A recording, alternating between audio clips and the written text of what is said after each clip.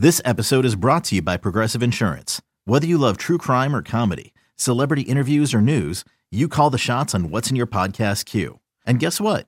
Now you can call them on your auto insurance too with the Name Your Price tool from Progressive. It works just the way it sounds.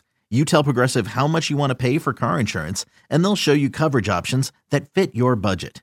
Get your quote today at Progressive.com to join the over 28 million drivers who trust Progressive. Progressive Casualty Insurance Company and Affiliates.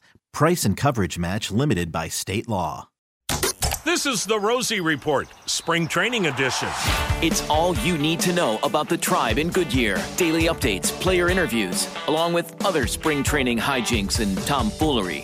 Now, here's Jim Rosenhaus. This is the Rosebud Report, blossoming from spring training. Well, we have made it to episode 10 of the Rosie Report Spring Training Edition. Great to have you along. Jim Rosenhaus with you, recapping Sunday's action in camp, and it was another busy day for the Tribe as they had two games going on, one here in Goodyear and another up in Las Vegas. Here in Goodyear, Shane Bieber was absolutely outstanding. 2 2/3 scoreless innings, as sharp as attack, really used his off-speed stuff a lot and threw it with great success. So a real good day for Bieber. Turned out to be a 10-6 win for the Tribe over Arizona on a day where some youngsters over from minor league camp made a great impression, including second baseman Brian Rocchio. He's a young guy who was at Mahoning Valley a year ago. George Valera, an outfielder, he had a big day with a couple of walks and a base hit. Rocchio with a home run. And after the game, Tribe manager Terry Francona talked about the youngsters and what they brought to the ball club. That was fun. I mean, Rocchio played last year in that night game, remember, and he kind of had a big night. Just, the enthusiasm that comes with the youth. But we've heard so much about Valera, and again, he's a really young kid. But just to see the way he handles himself, it was fun to watch. I know you said Bieber seemed, since the minute he got out here, he seemed sharp and on top of things. Today just confirmed that. Yeah, I mean, it looked like Biebs. I mean, he threw his breaking ball, behind the count for a strike, or, he just looked like Bieber. That was, he just, again, we just got to build him up and get him reps. He's going to be really good. That was Mandy Bell from MLB.com and Zach Meisel from The Athletic with the questions post-game for Tribe manager Terry Francona. Now, up in Las Vegas, it was an 8-5 Oakland win over the Tribe. Today, interesting day coming up today for the Indians as they'll be at Surprise facing the Texas Rangers. And because of the back-to-back split squad days over the weekend and where we are in camp in terms of pitchers building up, there's really no one available who's in Major League camp to fill that game today in Texas. So the Indians will bring over a slew of youngsters from minor league camp, many of whom we saw over the weekend, and they'll try and get the Tribe through 9 innings against the Rangers up in Surprise. And you can hear that game on the web at Indians.com. I'll be joined by Lake County broadcaster Andrew Luftglass up in Surprise this afternoon at 3:05 Eastern Time, first pitch. Well, we like to check in with various players on our podcast each day, and today, Aaron Civale joins us. Civale with that fine rookie season, his first 3 major league wins, and certainly kept the Indians in just about every game he started for the Tribe, and most of those were in high-intensity, pennant race-type situations as the Indians were trying to nail things down in terms of a playoff spot last August and September. And when he looks back on things and where he is coming into spring camp, his first spring camp, he says it's all part of that process of trying to be a consistent major league pitcher. What you work for, it's definitely one of the first steps. For me, it's a second step. So debut before spring training. But yeah, it's been great. It's great to be around all the guys again and see some familiar faces. Shane Bieber was in a similar spot heading into last year. He had good success in the big leagues the year before, but hadn't gone to major league camp. And he said it took him a while to kind of figure out where to go, the whole routine. Is that similar? Yeah, a little bit.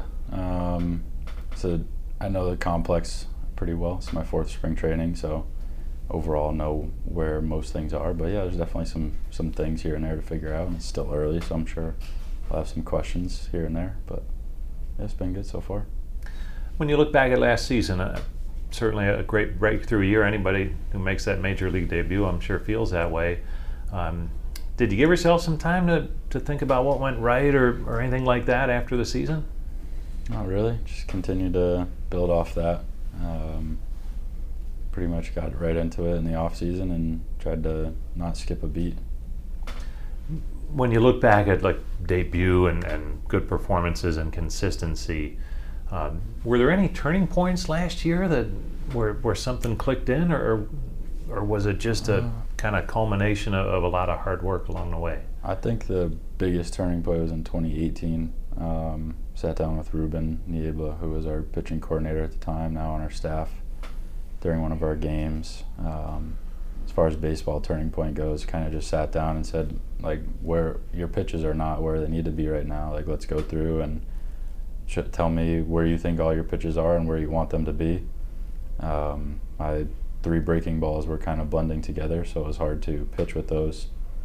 And we just kind of came up with a game plan on how to make those 3 distinct pitches. And since that day, and a lot of hard work later, throwing with 5 to 6 distinct pitches instead of 2 or 3 with 3 other that blend all together, it's been a lot easier to know not only what I'm throwing, but how to game plan that.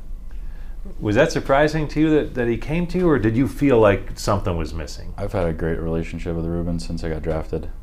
It's always my go-to is in terms of that kind of stuff, baseball-wise, pitching-wise. Any questions I had, or if I wanted to do something or add something or take away, he's always been kind of one of the guys that I would go to. And I knew my pitches weren't where they needed to be. It was just kind of a sit-down moment. Let's go through everything and come up with a game plan and figure out how we can accomplish that. So what was your reaction when you found out he was going to be part of the Major League staff this year? Yeah, just happy, excited, happy for him, first of all. Always glad to have him around. I know we lost Matt Blake to the Yankees. It's another guy. Him and Ruben were 2 of the guys coming up that I would go to. Matt Blake being a Northeast guy. I'd known him before I got drafted. But yeah, I mean, it's awesome that Ruben's on staff. You mentioned that, and the Indians have had such a good development machine for pitching. And is that the key, that you can feel comfortable to talk about things that aren't maybe not even not going well, but maybe just not quite at a level where you think they should be? I think the key, for me at least with us, is they kind of give you the ability to do not whatever you want, but if you have reason for what you're trying to accomplish, they kind of give you free reign over that, and they'll be on board with you.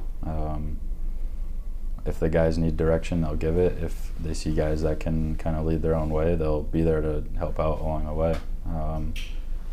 But it's been, as long as you have a good reason for what you're doing, and they're pretty willing to do whatever it is you're bringing to the table.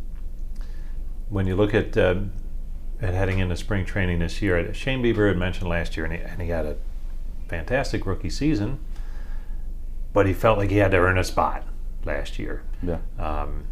Is that the type of mindset you take into it too, and maybe always will for each spring training that you have? Yeah, that should be the mindset every year. Like, whether it's 10 years down the road or this year or next year, I mean, there's always going to be competition. You should never feel complacent. Always going to have to earn that spot. Should never feel given. It's the way that I've been my whole life, so I don't think that will be a big issue for me. But yeah, it's definitely something that's earned, not given. Pitching's such an individual thing, but you have a really good rotation and good arms in the bullpen. Can there be a team concept to it? Do you guys push each other and really exchange information, things like that? Yeah, I mean, a lot of positive competition going back and forth. You see what one guy's doing, and you want to go out there and compete on the same level that he's competing. It's pretty contagious. You got a great starting rotation. You want to make sure you're at the same level as everyone else, if not better, and everyone else has the same mindset. So keep pushing each other in a positive way, and helps. At the end of the day, it helps the team. Sure. That's Indians starting pitcher Aaron Civale. A lot of optimism there, as you'd expect. He had a slight bump in the road in terms of getting his spring going, a minor groin injury, but he's slated to throw on Wednesday in game action when the Indians are taking on the Diamondbacks over in Scottsdale. So that'll be great to see Aaron Civale back on the mound. That's going to do it for episode 10 of the Rosie Report. We've made it to 10. Hopefully we have quite a few more, as spring training has a little under 3 weeks to go now as we head down the stretch and get ready for the season opener. Until next time, I'm Jim Rosenhaus. Thanks for listening and taking the time to check out the Rosie Report. This has been the Rosie Report. Okay, picture this. It's Friday afternoon when a thought hits you. I can waste another weekend doing the same old whatever, or I can conquer it. I can hop into my all-new Hyundai Santa Fe and hit the road. Any road. The steeper, the better. Because my all-new Santa Fe is available with H-Track all-wheel drive, so I can hit the trail without a worry in the world. Heck, with 3 rows and best-in-class rear cargo space, I can pack the whole family in with all our gear. We've got available dual wireless charging for our phones, so we'll never lose touch with civilization, and we won't lose touch with the primordial power of Mother Earth. So which is it? Waste the weekend or do something a little more epic? And conquer it in the all-new Hyundai Santa Fe. Visit HyundaiUSA.com or call 562-314-4603 for more details. Hyundai, there's joy in every journey.